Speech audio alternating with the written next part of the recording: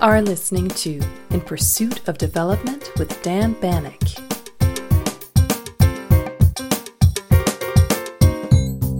Welcome to this episode of In Pursuit of Development.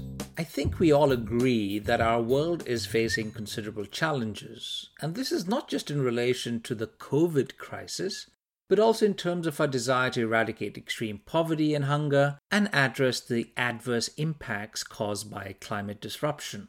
Despite such challenges, however, I have often argued that we cannot underestimate the numerous developmental successes that the world has witnessed in recent decades.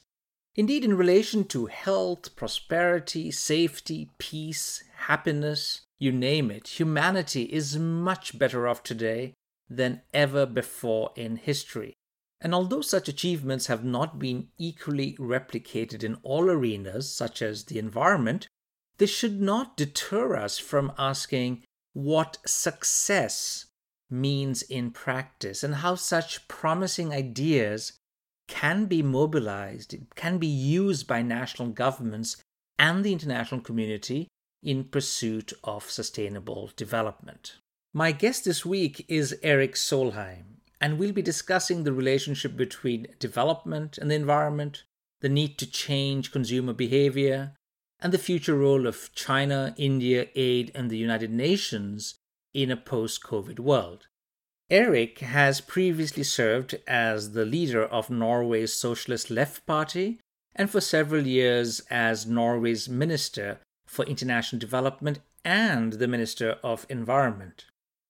He's also a Norwegian diplomat and was head of the OECD's Development Assistance Committee. And until recently, Erik Solheim was Under-Secretary General of the United Nations and Executive Director of the UN's Environment Program. I began by asking Erik to reflect on global development and in particular whether he could provide a more optimistic take on what is actually happening on the ground.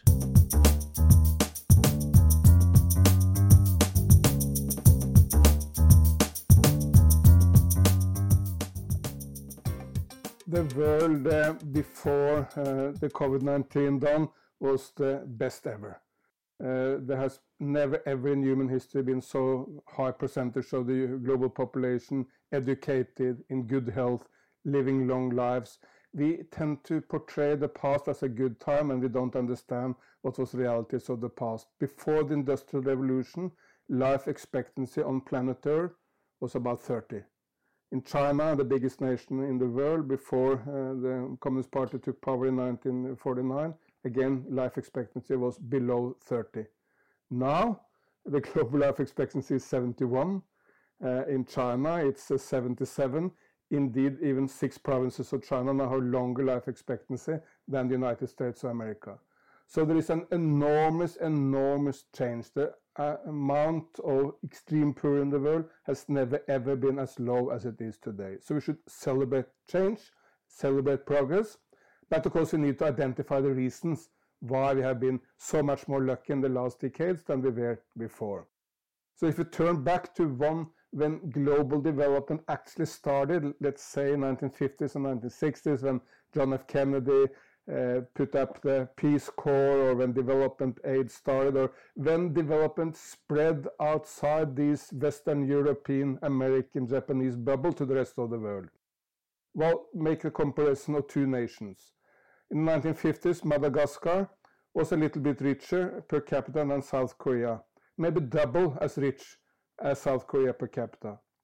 Today, the average inhabitant in Madagascar is half as rich as the grandparents were in the 1950s.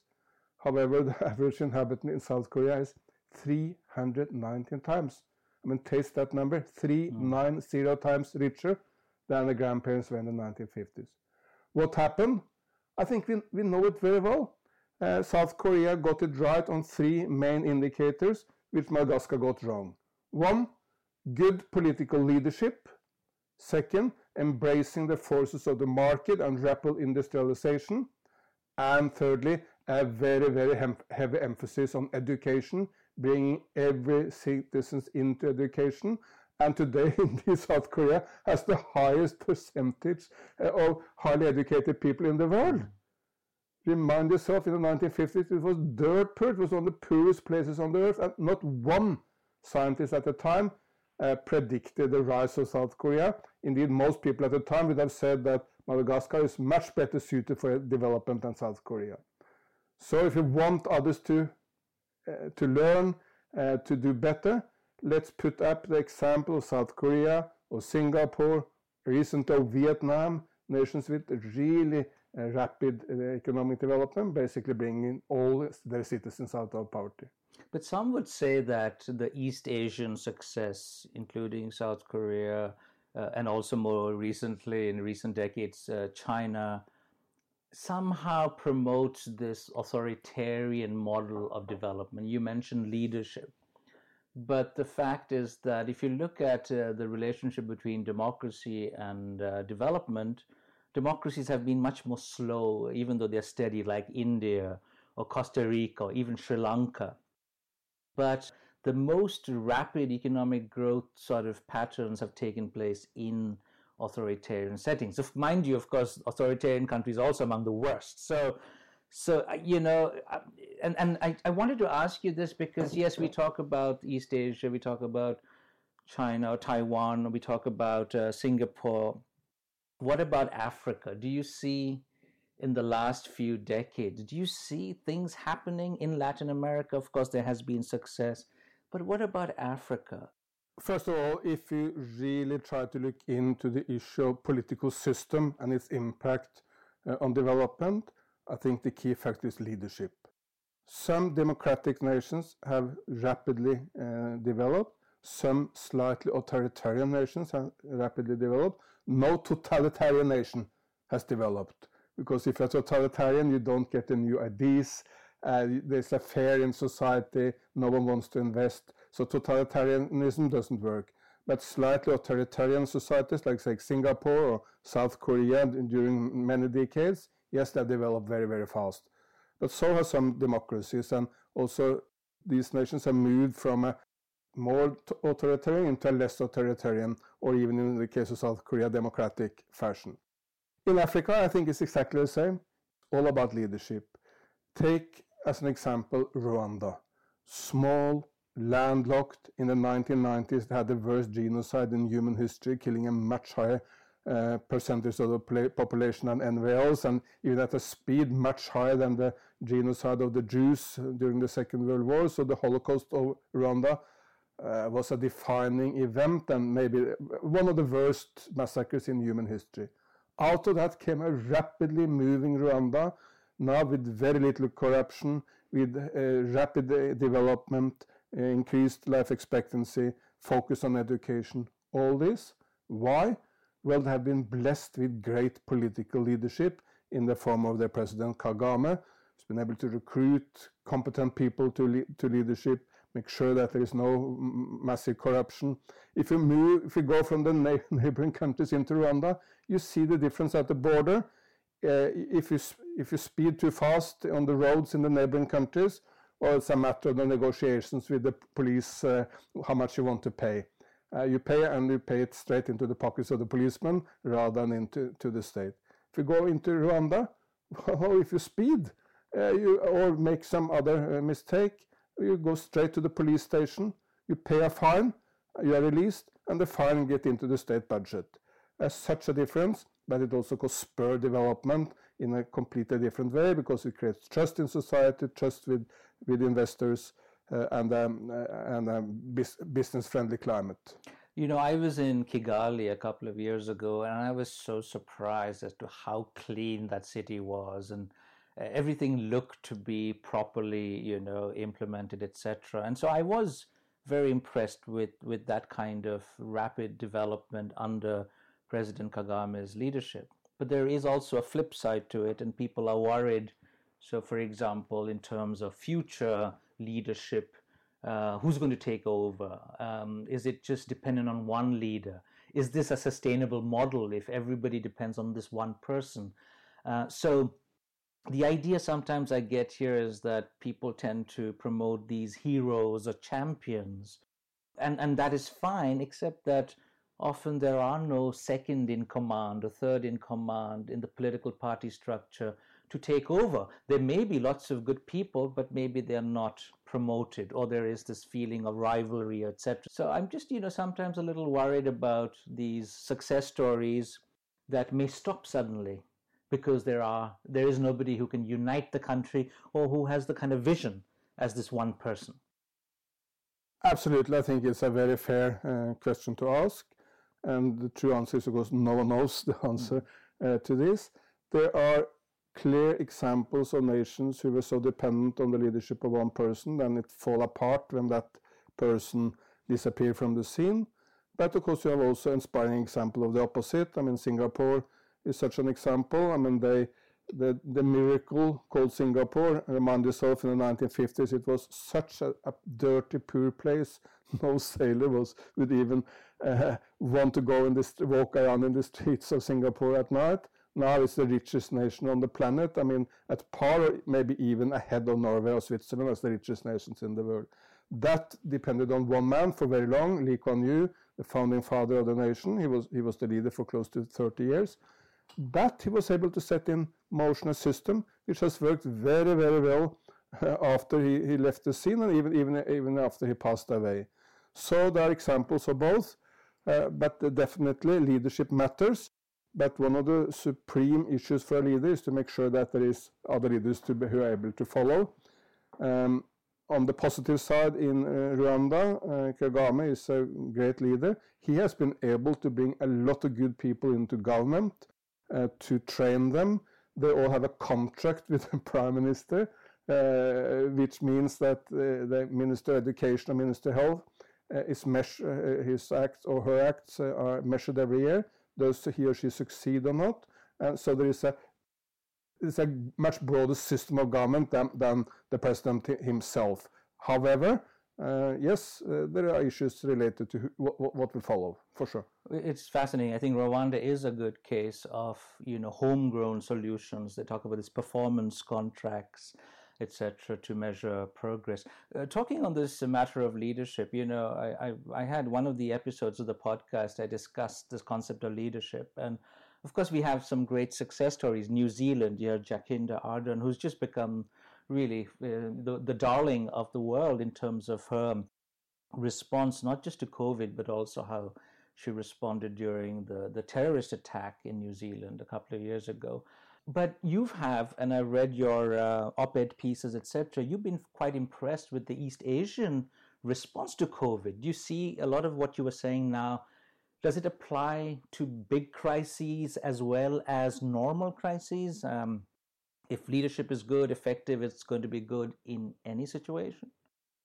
Well, COVID-19 is, of course, the ultimate test of leadership anywhere in the world. It's a major crisis coming without any warning to every nation, and the leadership is tested, and voters or citizens can judge what nations do well and what nations do not do well. And the result so far is very clear. East Asian nations have done far better than anyone else, including, yes, Australia and New Zealand. Vietnam has not one single dead from the virus as yet. With that, It's unbelievable. Mongolia doesn't even have domestic transmission. Singapore and South Korea doesn't have anyone dying in old care homes, as we have so many in Europe. Taiwan did very well, sent people to Wuhan at the early days to learn from what happened in Wuhan. And of course, China has now 120 part as many dead per capita as the United States of America. The United States of America has 120 times more per capita than China. So there is a lesson here that's, I think, very well said by New Zealand Prime Minister, as you said. She said, go early, go hard, meaning you can't wait. The virus is doubling every second day. It means it's 8 doubling in a week. So if you wait, you are much, much weaker. And if you try to make it slow, it doesn't work. So the East Asian adding New Zealand, Australian approach, go early, go hard, has worked very, very well, and it has worked in slightly authoritarian systems and in democratic systems. So Europe should just embrace it. They have done nothing we can't do. I mean, there's an excuse in Europe saying that, well, they're a little authoritarian, they have done things we cannot do. I'm not aware of anything that South Korea or New Zealand has done, which we cannot do here in Europe. So if you take the really weak examples, when you have such incompetent leadership, like the United States of America at present, or Brazil, it's a disaster. I mean, let's contemplate if the United States of America had a really competent president, say George Washington or Abraham Lincoln, or even a normal president like Bill Clinton or George W. Bush. Well, the number of people dead in the United States of America would certainly have been 1/3 or 1/4 what it is today, because a competent leader would put the nation into the war modus of fighting this disease rather than flopping around. You know, one of the leaders, just to end this point, that has, and by the way, lots of leaders all over the world, according to The Economist, they did a survey, a lot of leaders have increased their support from the population, surprisingly. And one person who has not been seen to be charismatic, but who has been praised relatively for the success is Cyril Ramaphosa in South Africa, who's done exactly what you were saying about acting fast, acting hard.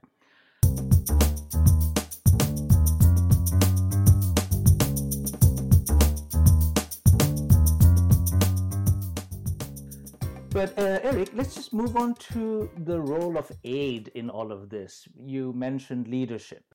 You know that many of these countries that you referred to, at least the East Asian countries, they received some form of support from the international community, but a lot of it was also homegrown solutions.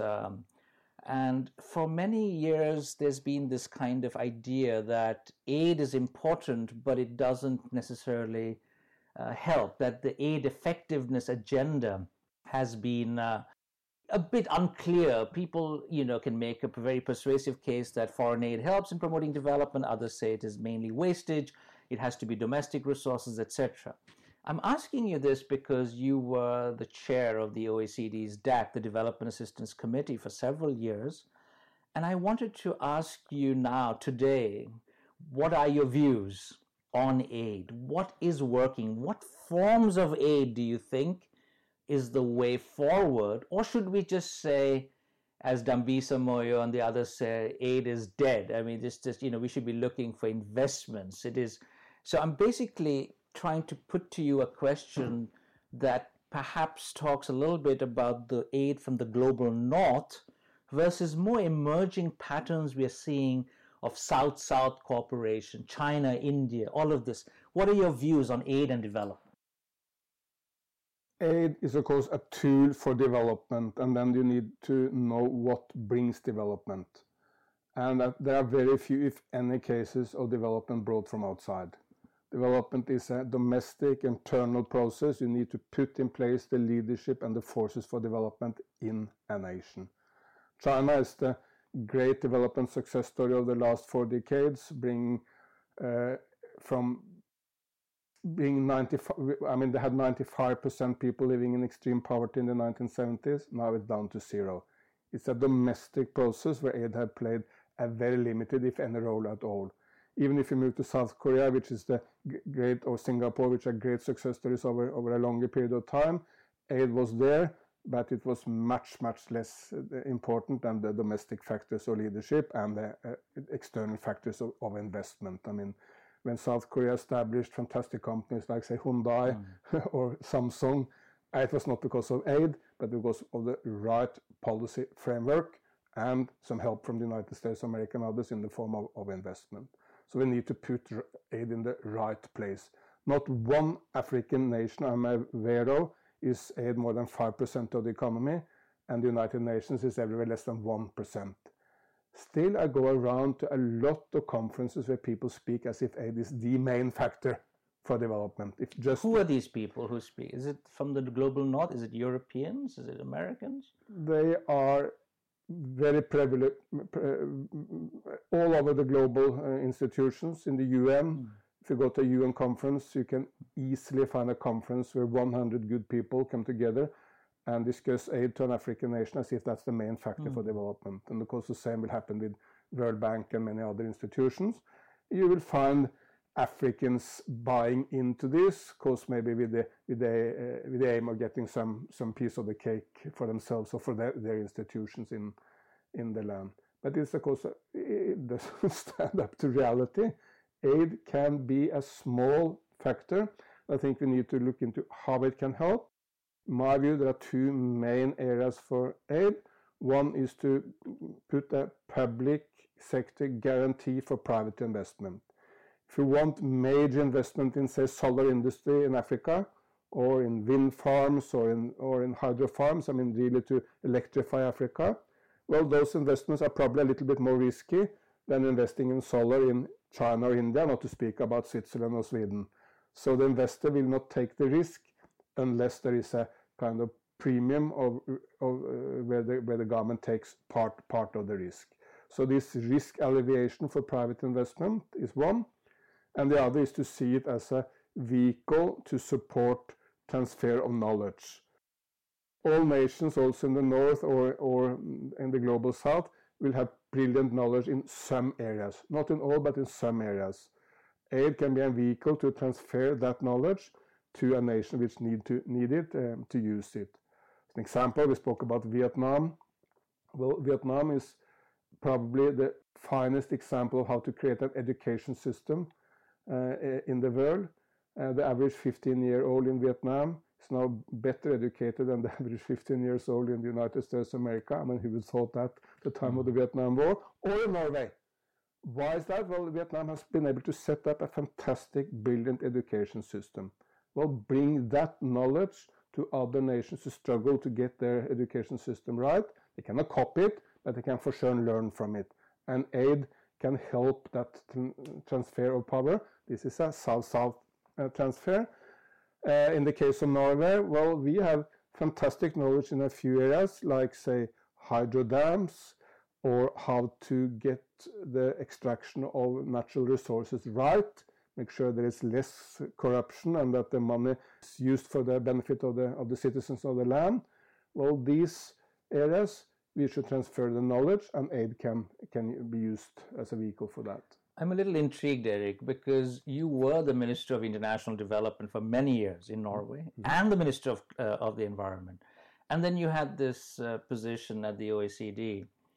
Would you have said the same? Would your answer have been different when you were a politician than what you just said now? Because I asked this because I remember, and correct me if I'm wrong, when you were minister, you said that aid is also important as a political tool. If I recall correctly, particularly in relation to, say, Latin America, you were I think articulating a view that one should reward or somehow provide aid to those that are doing good things or doing the right kind of politics. And whereas others would say, oh, but we are so lucky, as you know, in this country we often talk about winning the lottery, etc. So we have to show solidarity, even if it doesn't help. So aid as a political tool and aid as solidarity, what do you think of those two sets of arguments? Well, of course, my views have evolved. If I was not understanding more today than yesterday, if I were not trying to get a little bit wiser by the years, I would fail. I mean, the longer you live, the more you should know. So my views have evolved. I think with aid, as with every other policy, you need to judge by the results.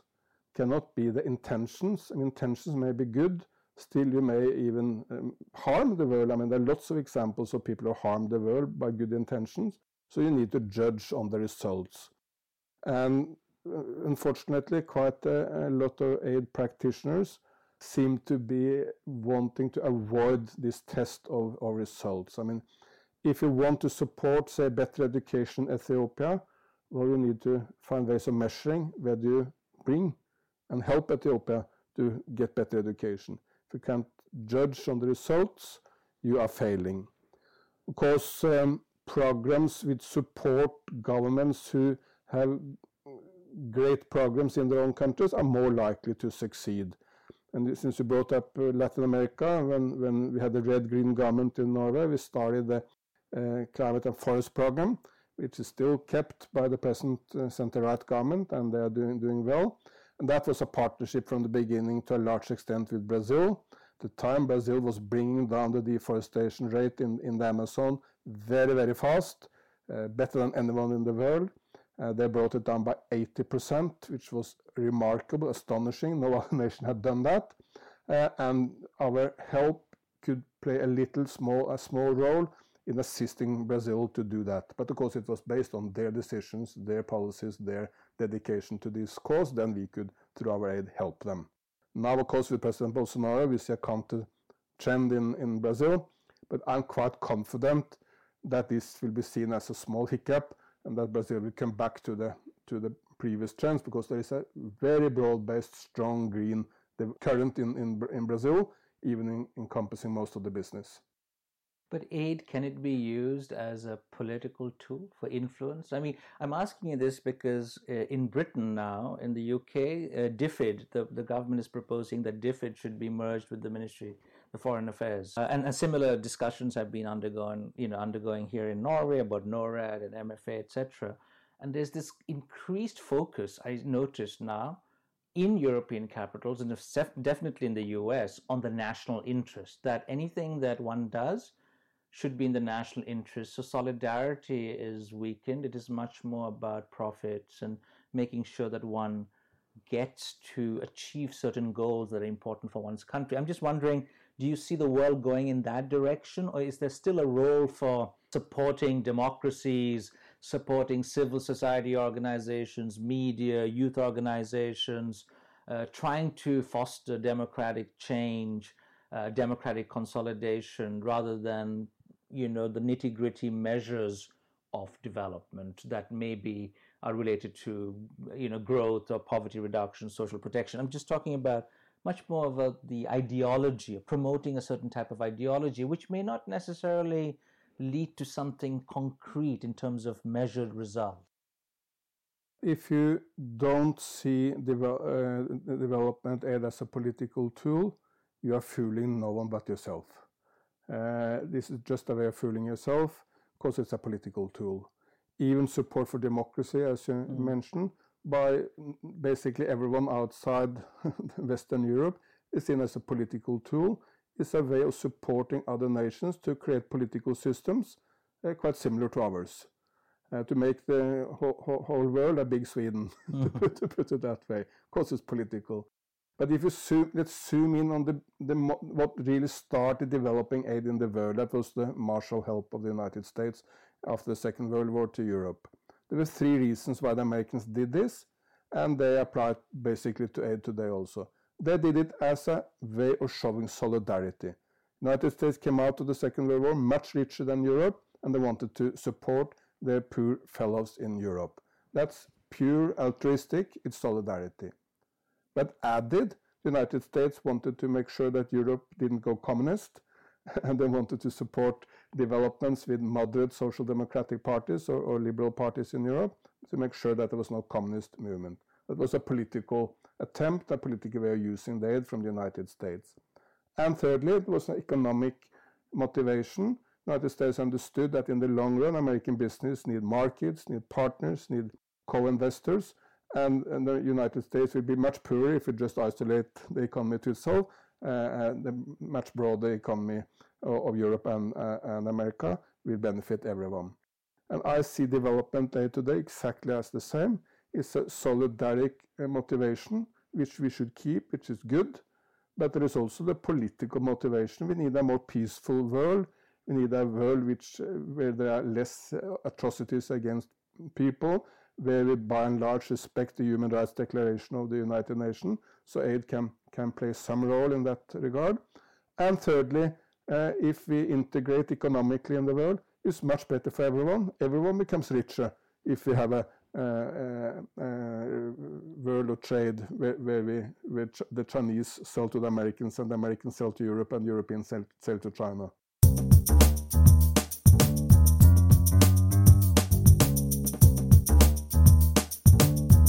So talking about China, let's let's move on to just better understanding China's role in all of this and how China, and to a lesser extent India, has upended what traditionally has been the domain of the global north.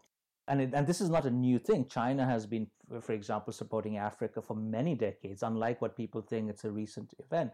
But of course, in the last 2 decades, the activities have been ramped up. China had much more economic growth, much more resources that it couldn't use domestically. So there was this going out policy that the government encouraged their private sector actors to go out, seek contracts in African countries, in Asia and Latin America. And what we do see, and I've been studying China in Southern Africa, especially in Malawi, I see that China has been very successful. And a lot of people find this quite surprising when I say that the Chinese have been far superior in the diplomatic maneuvers by selling the idea, a bit like what you just said, that it is not just a one-sided process. They say it is, I scratch your back, you scratch my back. It is win-win.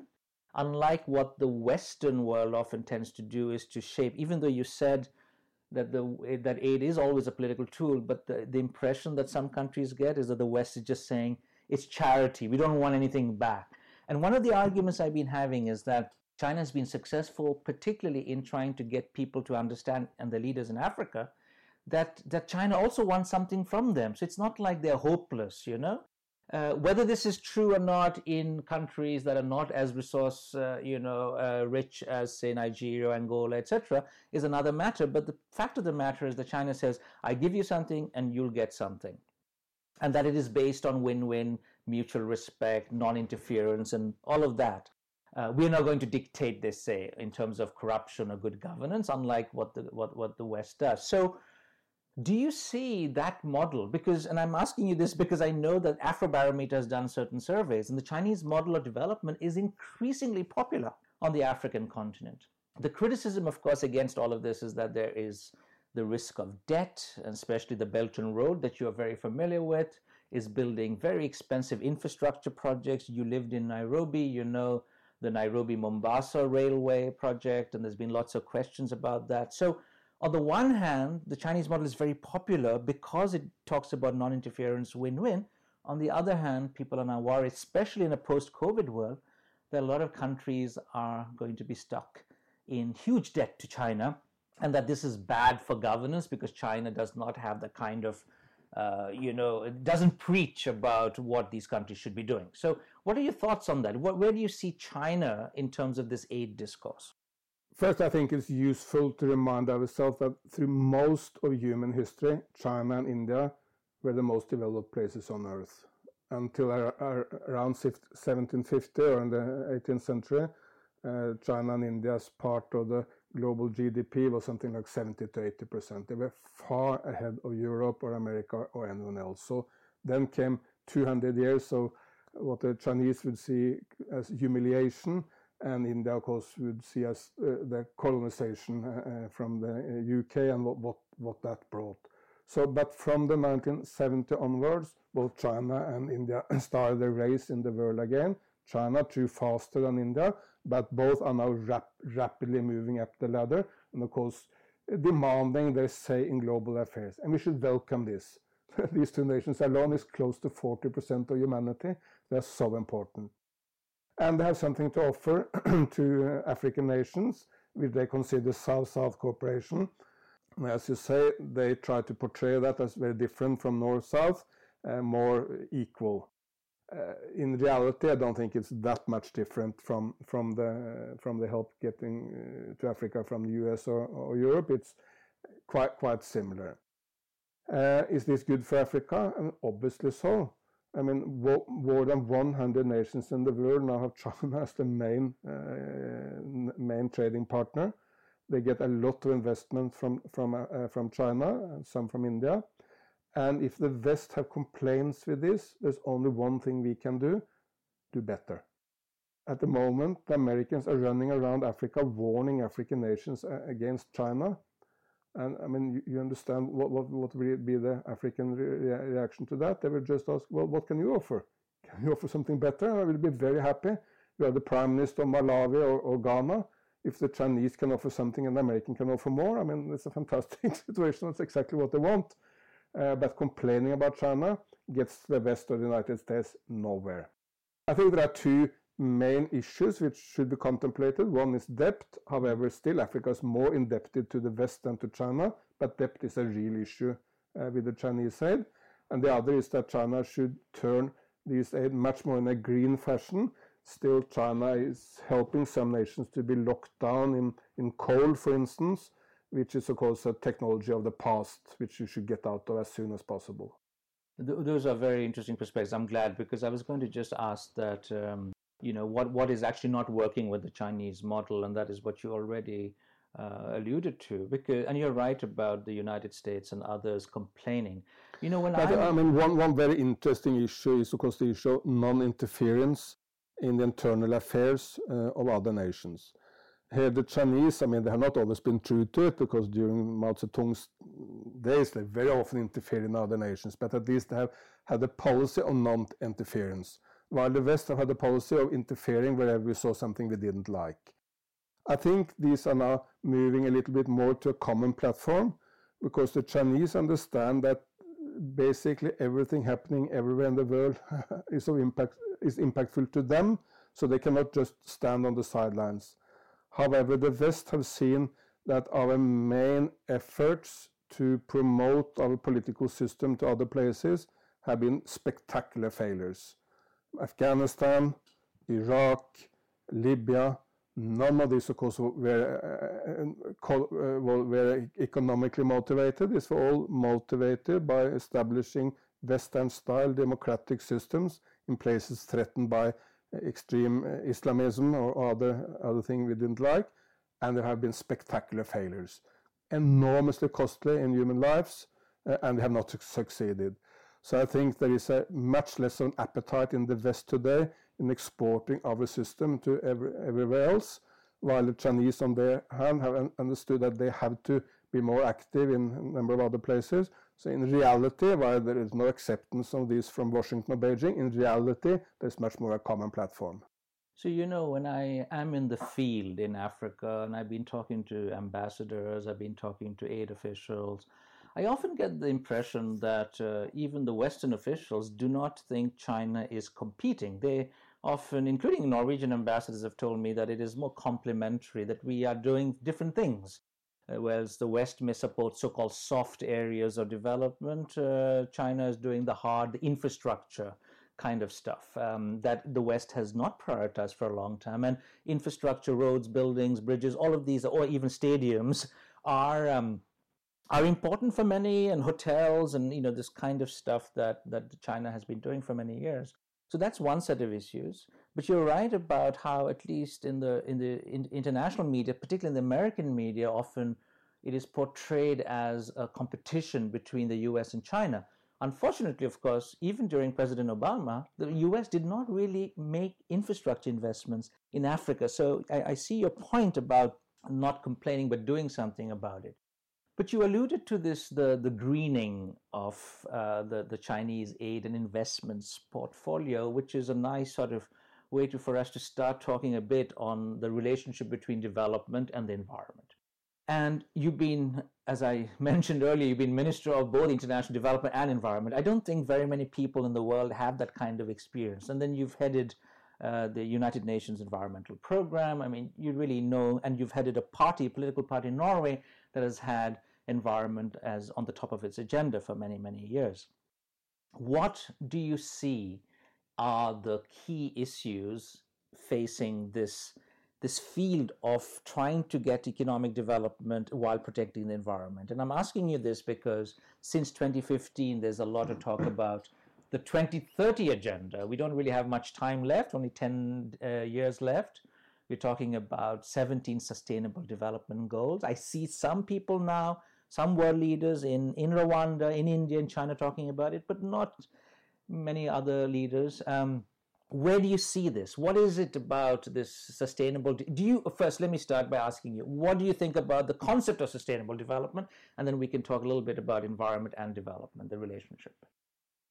I think the concept of sustainable development is brilliant. In fact, it came originally from the Norwegian Prime Minister Gro Harlem Brundtland.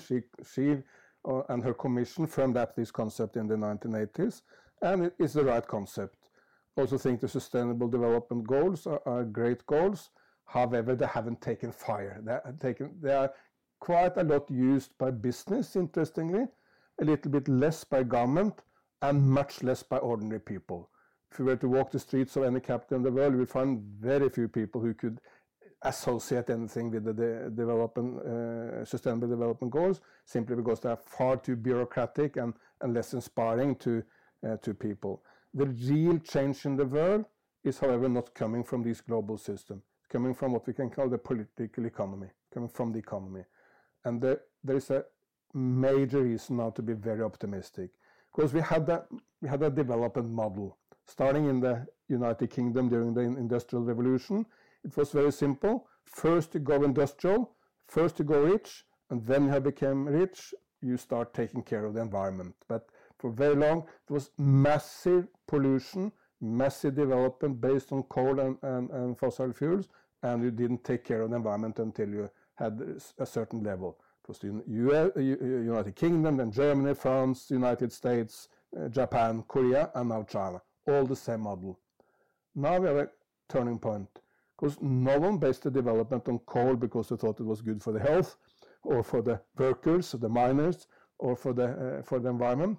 We based our development on coal because it was by far the cheapest and easiest way of develop. The United Kingdom had abundance of coal. That's why the Industrial Revolution started there. Even 10 years back, 40% of the energy mix in the United Kingdom was coal. Now it's zero. The last 2 months they haven't used coal at all, and they will phase it out very soon. And India, of course, you see the same development. India now had a bid for solar. It was in the range of $10 billion. It was, by the way, won by Adani, a company which is related to coal, now moving fast into solar. They have the biggest, they have the first all-solar airport in the world in India, the first all-solar rail station. New Delhi Metro is attempting to go solar. And all this is based on one fact. Now, for the first time in human history, there is no economic reason to base development on coal. Solar and wind is cheaper than coal for new investment everywhere. Even in many places, new solar investments are cheaper than old coal plants. The price of solar energy has been reduced by more than 80% in the last 10 years. So we have a complete new development paradigm, which is possible. Base the development on renewables and skip the coal. But the fact of the matter is that even though we know all of this, we still have major economies, the United States, China, and India, still promoting coal. So India has just opened up its license for coal mines, etc. But let me arrest you here, because it's true that, say, the president of the United States of America is promoting coal, but the markets don't believe him. No one, if you had $1 million, you would never go to the coal mines of Kentucky or West Virginia to put it there. Even the Coal Museum in Kentucky, which is promoting coal, has not gone solar, because solar is the cheapest energy they can get in Kentucky. You will, of course, there you see huge investment in solar industries in California and Arizona. You see no investment in the coal industry. And in the last years, the United States of America has reduced its climate emissions from energy dramatically, simply because of this market shift, which cannot be stopped by President Trump. So one of the things I do notice is this kind of inconsistency. So that's my point here, and I thought we could explore this issue, is that we know so much about clean and renewable forms of energy, and yet because it is often the cheapest form, because it is quick to build rather than a hydroelectric power plant, you have projects being funded by China and the United States that promote coal. And I know this also in some of the poorest countries in the world. When I ask them why not build a hydroelectric power plant that would last for a very long time, they would say it's just too expensive, we don't have the money, we need it quickly. So my question to you is, do you see that kind of challenge, the trade-off, that you want development on the one hand, quick development, but you also want it to be clean energy, but it's taking long, you don't have the money. What should a country then do? Is that what explains this inconsistency that we see today? But Daniel, of course, very right to point to this inconsistency, but I'm sure it will fade. I mean, in the 1990s, I remember we had a lot of colleagues in the foreign ministry in Norway that told me, internet, that is the fashion of the day. It will disappear. Don't worry with the internet. Don't waste your time on that. In a few years' time, no one will ever speak about the internet again. We're at that point now in the transition into renewables. Yes, a few people are still in the old, with the old ideas, but the change is so fast. And just last week, the United States Trump administration accepted the biggest solar plant ever in the history of the United States, just outside Las Vegas. So if you want to go to Las Vegas to gamble in the near future, at least you can do it with the consciousness that you do it based on solar power. So there is such a big shift, but still not everyone has grasped it. But that will come. The Chinese now said that they will make batteries for electrical vehicles, which will last for 2,000 kilometers on one charge. I mean, who would then need a petrol car if you can charge it? And, I mean, no one is traveling 2,000 kilometers in a day, so or most of us not even in a week or a month. So this change is happening very fast. Still, some people haven't understood it. Of course, there are some real life issues with renewables. I mean, you get more solar energy when the sun is shining, you get more wind energy when the wind is blowing.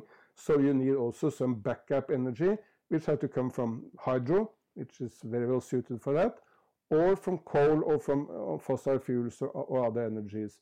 But if you base your energy on solar and wind and use coal as the backup, of course, then you have a much more environment-friendly energy mix than most nations today.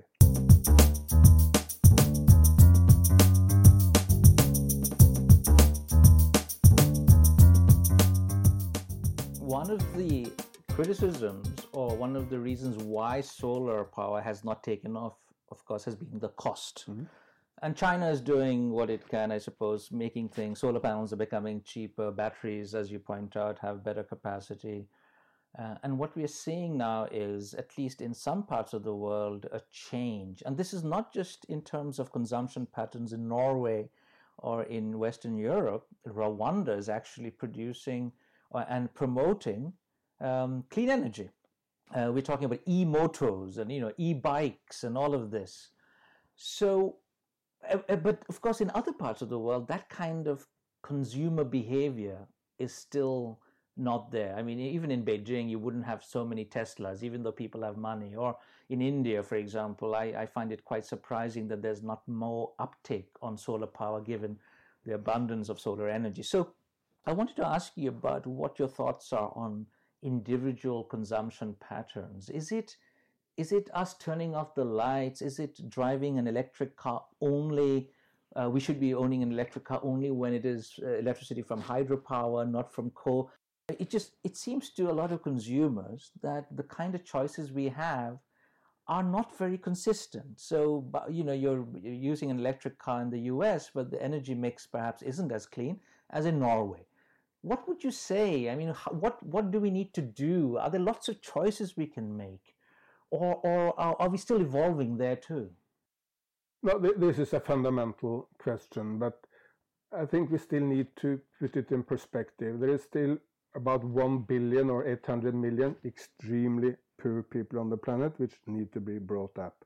But even with the huge, fantastic progress in education and life expectancy and nutrition, there's also a wide-ranging global lower middle class or billions of people who, of course, expect huge economic progress. There's no way we can stop economic progress and bring people out of poverty and into the global middle class, which we really want to. Which means that we need to change the habits and we need to change the technology, and these two are very much linked in my view. We can move into an economy which is a circular economy, where we, rather than throwing away everything, we reuse it and recycle it, so we have much less imprint on the environment. I mean, look at the electronic industry. We cannot purchase a new phone or computer whenever there's a new fashion, a small change is a little bit better than the past, and then just throw away the old one. But we can use the component of the old one into a new one and create a circular economy, which of course has much less impact on the environment. Or move into transportation. Well, China now has 99% of all electric buses in the world. Well, if China has is going electric on buses, why can't the rest of the world? China has 70% of all high-speed rail in the world, which is of course much more environment friendly than, say, aviation. Well, if China can do that, and France and Germany, why can't the rest of the world? And of course, moving to electrical flights, we have just seen the first electrical flights taking off. Governments need to speed up that to work with the science, to work with the big companies to make sure that we get electrical flights as soon as possible, because we will need aviation. Still, nearly all Indians have never been into an airplane. I don't know how many, but let's assume that out of 1.35 billion people in India, maybe 50 million has ever been into a plane. Most of the others would also dream of going into a plane and sometimes go from India abroad or from Delhi to Mumbai by plane. So you need to move into another technology. But a sharing economy, a recycling economy or a circular economy, and an economy where we do more services and less production, all this can take us in the direction we want to go. That's fascinating. I feel that there are two sets of issues here. One has to do with kind of consumer behavior and change in Europe, in America, what we can do. I mean, recycling more, our transportation needs, our desire to buy new things all the time, the way we holiday, all of those things. Combating plastic pollution, all of those things, and I know you're particularly concerned with that.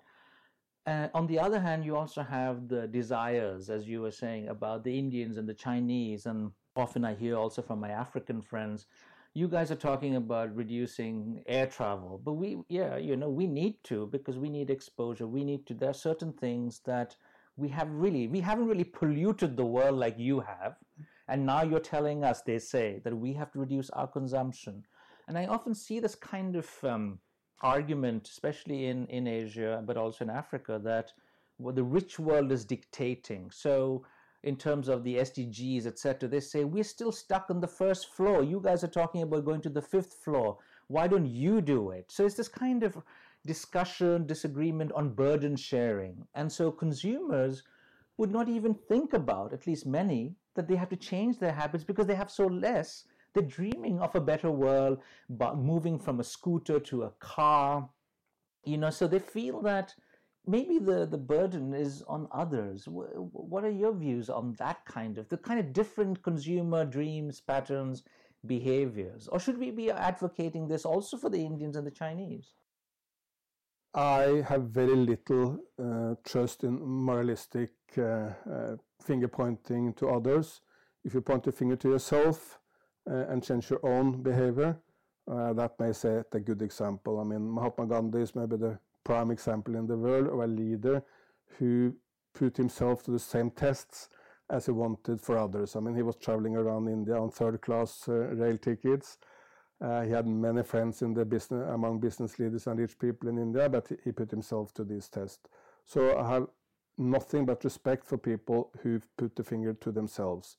Finger pointing to others are not likely to bring any results, simply because the vast majority of humans still desire a better, more comfortable, less dangerous, better educated life, and all this will imply economic growth. However, economic growth can take a new form, a circular economy. Why do we need to waste all the components of our electronic industry? Or take plastics. Plastic is a bigger environment problem in the developing world, in the poor part of the world, than in the developed world, simply because, say, Germany or France has better systems for bringing in, at least to some extent, recycling the plastics. So plastic is a huge issue globally. It's destroyed wildlife. I mean, camels or cows, whales and seabirds are eating it and dying. A whale died in Thailand the other day. It was vomiting plastic bags while dying. So it's a huge animal issue. It's a huge health issue. Many people died in Accra, Ghana, because the plastic clogged the sewage system, and people died from that. And it's a major economic issue. Indonesia has declared plastic as a real economic threat. Why? Well, people won't go to Bali for holidays if they are swimming among plastic. So to really move into plastics is a way of defending the poor in the world, because they are suffering the most from the plastic menace. But we need plastic, and they used a lot of it during the COVID-19 epidemic, because plastic has been a way of protecting us against the epidemic in different ways. Well, what are the solutions? Avoid the plastic we don't need, say straws, we don't need them, or balloons, we can have fun in other ways, and then move into new materials like plastic or similar products made from sugarcane or from potatoes, and thirdly, creating a recycling economy where those companies who bring the plastic into the market, the Coca-Colas, the Nestlés, the Procter & Gamble's, or the companies who make the plastic, are made responsible for bringing in and recycling the plastic. And if you reuse the plastic, of course, you create a sustainable economy where plastic can be used over and over again in principle.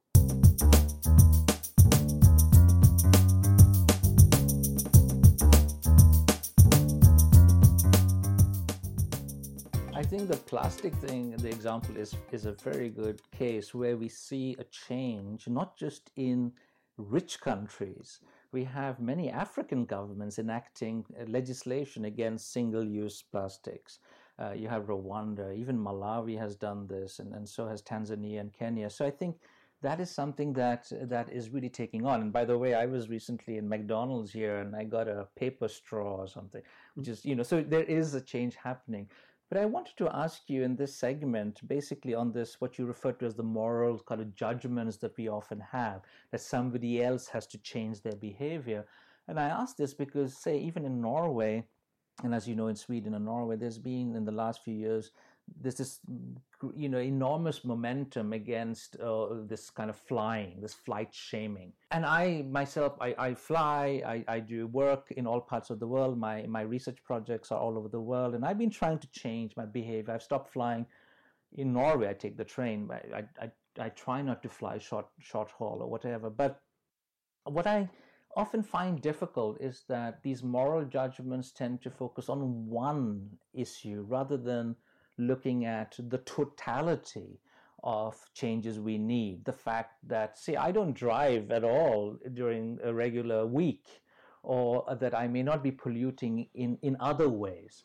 So from a consumer perspective, I often feel that this kind of shaming and naming can sometimes be, or often be, counterproductive, because you're just putting people in a corner rather than maybe even making people aware that using the internet can lead to a lot of emissions, that these servers, actually, if you binge watch something, that can also have an environmental footprint. So it is seeing the totality. Do you see that kind of discussion emerging, or do you see, in Scandinavia and Western Europe, much more of that naming and shaming approach?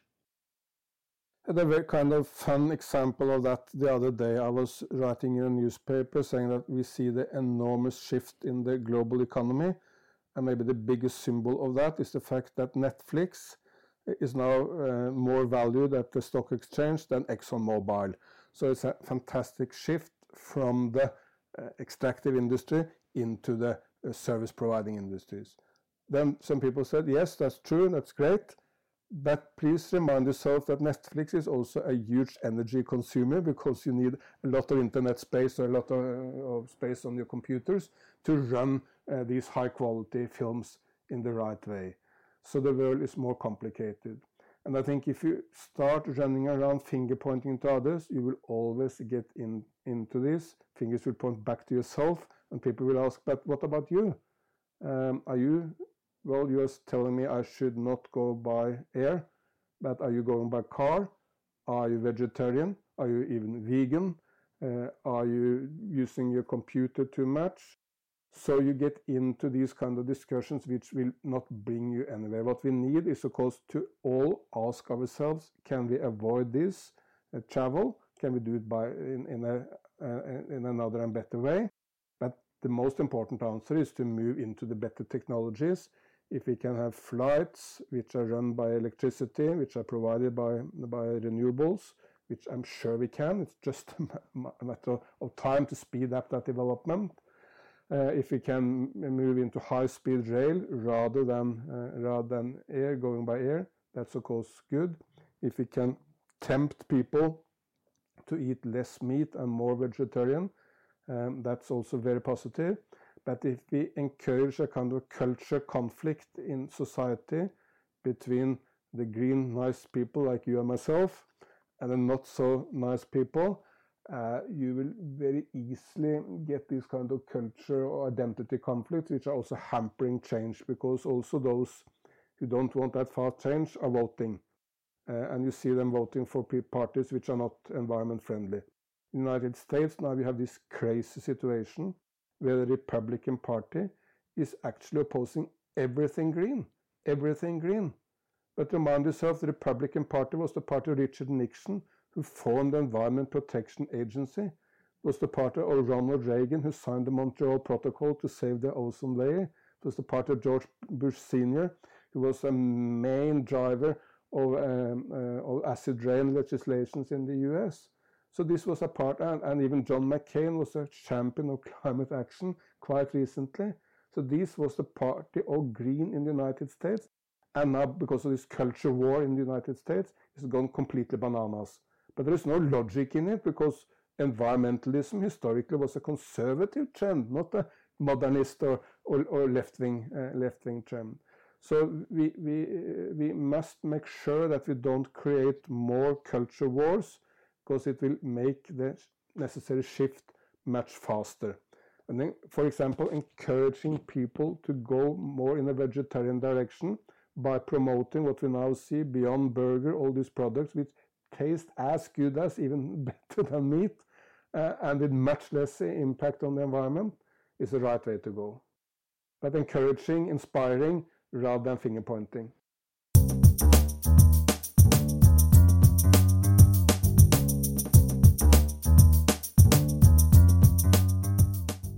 Well, those are really, really interesting insights, Erik. A final set of issues I wanted to talk to you about has to do with multilateralism, globalization, the kind of global initiatives that we all require, and yet we are seeing reduced international support for these. Of course, you've already highlighted the lack of interest of the United States in pushing for some of these global goals that they were perhaps previously more interested in forwarding.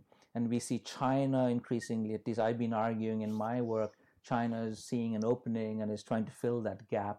There is global interest in development, in climate change, in addressing many of the challenges, and there's this need for financing, leadership, you name it, the role of multilateral institutions. And in this context, and given your important role that you've played in the UN system, you were administrator of UNEP for many years, what is your take on the role of the United Nations system to function as a catalyst, as an agency, as a set of agencies that can support multilateralism? Because I'm asking you this because there is this criticism that the UN is perhaps not as influential as some would like it to be. Maybe some small countries like Norway want the UN to be more influential, but many big powers maybe do not consider certain UN agencies to be of importance. So what is your take on the role of the UN today? The UN, of course, is the one global institution someone would have to invent if it didn't exist. I mean, we are completely dependent on the UN or a similar institution to bring the world together and to provide the global arenas which we do need. However, of course, the present UN is only very partly living up to that expectation. It has an extremely weak leadership, which is now completely invisible. And the many parts of it, like the development system, is not really functioning. Why? Why is that? Basically because it doesn't understand what brings development. It's not focusing on the private sector, on business, on investment. It still lives in the world where small money for small programs are changing the world. Well, if that was the case, I mean, Tanzania would have been the richest nation in the world. I'm not aware of any nation which has got more small development programs and UN programs and bilateral development programs than Tanzania. They got enormous amount, much more than, say, South Korea or Singapore or Vietnam. So that's not what brings development. It's the right policies and the forces of market and business which brings development. But that understanding is not there in the UN development system, and then it cannot play the role it should be. And there is a need for huge reforms. However, these reforms are not likely to happen, and surprisingly, the small, well-meaning nations like Norway are probably the biggest obstacle to reform. How so? Because we are paying for everything, whether it's good or not. So the UN system is taking the message. There is no real need to improve because you will still get the money, whatever happens. And then, of course, that's the counterproductive behavior. But look to the COVID-19 because I think it has been very illustrative. There has been, in my view, a very strong power shift in the world in the direction of the nations, of the states. From business to states, everywhere in the world, business has been completely dependent on states, otherwise they have gone bankrupt. The injection of money from states, the protection from the states have been critical for business everywhere, even in those nations like the United States who tend to speak as if business could operate without the states. States are much stronger versus business, but states are also much stronger versus the global system. The UN has been completely invisible, with the exception of World Health Organization, completely invisible in the crisis, played no real role at all, while the national leaders in most nations have improved their position and strength through the crisis. So I think what we'll see in the future, unless the UN system is able to reform, which is not very likely at the moment, you will see more coalitions of the willing, more bilateral partnerships, more regional partnerships. The role of the European Union is, of course, critical in Europe, but ASEAN in Southeast Asia, you will see different ways of behavior where nations work in new ways. And of course, the COVID-19 is showing that, where Norway now is in all likelihood will open its borders to a number of European nations, but probably not to Sweden, which is of course unthinkable until very recently, which is Sweden is the closest nation to Norway in the world, but we have already opened to Denmark and Finland. No likelihood we will open to Germany and many other nations in Europe, and there are much fewer cases of COVID-19 in Greece than in Norway, so why shouldn't we open to Greece? While Sweden we will not open to. So we will see many new patterns, because China will try to take the lead in some areas, like in the Belt and Road, and with some of the new institutions there. You will see a more assertive India in the years to come, because with Prime Minister Modi, they have taken a much higher profile on the global scene. So we will see big shifts, unpredictable shifts, but in all likelihood with a stronger emphasis on the European Union and France and Germany in Europe, and on nations like China and India. But at the end of the day, the most important factor of all is the relationship between the United States and China.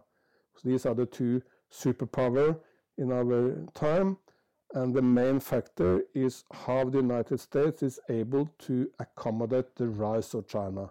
The rise of China in all likelihood would happen, whatever the United States wants or does. But if they can work together, we can basically solve every issue of the day. If we start seeing a gradual decline or rapid or fast decline in the relationship between the US and China, everything will be very difficult. So you've raised several issues here. If we can just begin with the WHO saga. Mm-hmm. So while you've been critical of the current American administration, do you support their withholding of funding to the WHO? No, absolutely not. I mean, WHO is absolutely critical, and it's, in my view, one of the best part of the UN system, because it has been able to link up to the medical profession of the world in a way which most other UN agency has not. So we cannot do without the WHO. I'm asking you this because you were saying that maybe we shouldn't just fund without seeing results. And of course, most people would say that the American response is just based on personal whims of the leader without, actual facts. But if there were to be facts presented, evidence presented that funding is not of an UN agency is not really resulting in progress and their goals are not being met, would that be a reason for countries to withhold? Absolutely, because then they can use the money better for other items. I mean, it's nothing like an indefinite amount of resources anywhere in the world. Even in the richest nations, you need to decide how to spend the money. And if you can spend the money wiser in a better way, you should do it. So what should happen for the UN to become more effective, apart from funding, etc.? What do you see the need for radical change? And if so, what should that be? In the development system, there is a need for complete, let's call it cultural reform, to understand the present world, meaning that you need to understand business, you need to understand the economy, and you need to understand that national decisions is what's driving. Still, this is a system which believes that aid and the UN is transforming the world, rather than seeing how the very limited resources of the UN can be used as a catalytic in a catalytic way to support the decisions made by governments and by business, and assist them in going in the right direction, which is about sustainable development. But a lot of people would say, Erik, and this is perhaps important to just to get your thoughts on, that not everything that business does is good. So a lot of people are very skeptical to this profit-making incentive, and they question, why should government subsidize or take the risk or share the risk with businesses? And so this kind of skepticism of businesses is there. But going back to something that you said earlier, I do see that in our own work on the SDGs, we see that for the first time, I see the private sector showing enormous enthusiasm on sustainable development. And the reason they're doing so, they tell me, is that they see an opportunity to make profit. So the profit-making thing is always going to be important, but at the same time make a difference. That is at least the rhetoric coming from the private sector. But others are very skeptical. They see this just as another profit-making kind of endeavor. So do you see that kind of criticism? Do you believe some of these criticisms are valid when people are a little worried about the real intentions of businesses? Not really. I mean, true, you can easily find example of business investment which has been very negative, exploitive, getting profit which belongs to the people, or exploiting the workers, whatever. I mean, there are any number of examples of that. However, of course, there are any number of examples of political leaders who have made mistakes, and the biggest blunders all times, those who have killed most people, but done not by business, but by political leaders. There is nothing any company in the United States has ever done which is as stupid as the Vietnam War or the war in Iraq, killing hundreds of thousands, in the case of Vietnam, millions of people for no real purpose. So we cannot just take this view that only businesses making mistakes, political leaders are making more mistakes, but of course we should oppose mistakes and plunder wherever it is. However, the main problem for a developing nation today is not over investment. Just the other day, a political leader I know quite well, President Nkurunziza of Burundi, passed away. Burundi is one of the poorest nations of the world. What is the main problem in Burundi? Is it overinvestment for investors who try to plunder the land? Or is it the fact that Burundi doesn't apply on the business chart anywhere in the world?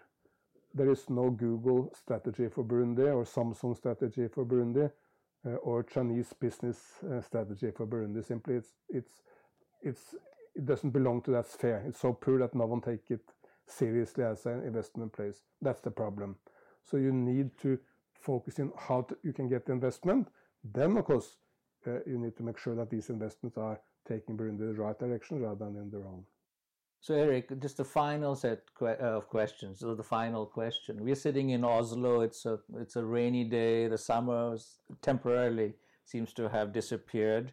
Let's reflect a little bit on Norway's role as a final set of issues that we can discuss. Norway has, for many years, promoted itself to be an important donor country, giving foreign aid. Generosity from Norway to the UN system or to other countries has always been praised. Some have argued that this is Norway, a little country trying to gain a lot of exposure and influence, etc. Others say it is based on solidarity and the fact that we have so much money. We provide 1% of our GNP in foreign aid. All of this has been much talked about, the Nordic model, Nordic generosity of Norway. But Norway has now, just a few days ago, been voted into a temporary seat in the UN Security Council for 2 years. What should Norway be doing? This little country, we are very rich. We have, as you've said earlier in this episode, we have certain ideas, experiences of natural resource governance. We play an important role in international peace negotiations. What should Norway in the next 2 years in the UN be highlighting? The number one issue in the Security Council, in my view, unfortunately it's an issue where Norway has very limited influence, is to avoid conflicts between the United States and China, because that's what will be the frame of the world.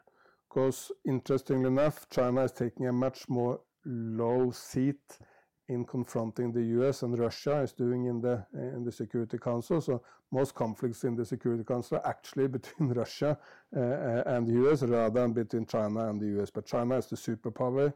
Russia is a regional power. So whatever can be done in the Security Council to bring joint decisions on most parts of the world is, in my view, the most important. Lots of people are demanding that Norway should play a role bringing climate change at the agenda of the Security Council. I firmly support that, but I don't think it's the most important arena for climate change, because Germany has already done it, and there is limited impact of discussions on climate change in the Security Council, because the Security Council is focused on the crisis of the day. What Norway can achieve on climate change is much more related to how we phase out oil and move into the solar and wind and hydro industries, how fast we take our electrical vehicles program, how fast we electrify by electrical flights, electrical buses, electrical ferries. So it's much more about the political economy of Norway and how that can help changing the world. We can start broader programs. I think Norway should start a kind of nature for development program. We have the climate forest program, but that could be taken to a much wider program where we don't only focus on reducing the deforestation in the rainforest, but start a wide-ranging global program to protect the mangroves, the pulps in the oceans, to do tree planting in massive scale. We can do tree planting now with drones, so it can happen at a much faster and much broader scale than in the past. So take this program into a much larger program and take the lead for such a program in the Security Council, but of course in all UN agencies. That would be a major contribution to the world. Similar program where we cannot take the lead, but where we can lead with others would be on electrification of the world. Using the enormous Norwegian competence on electrification to massive scaling of this in the world. But unless we are more practical on nature or on electrification, we will just produce words in the Security Council on climate, which won't really change anything. Erik Solheim, it's been such a pleasure to have you on this podcast. Thanks for coming all the way to my home and for this really interesting chat. It's so good to speak with you, Dan. Thanks.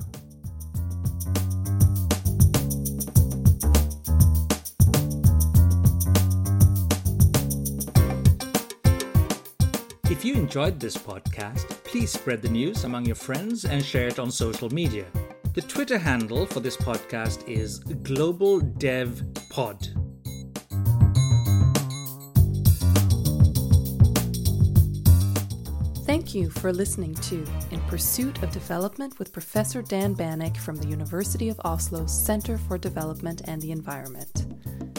Please email your questions, comments, and suggestions to inpursuitofdevelopment@gmail.com.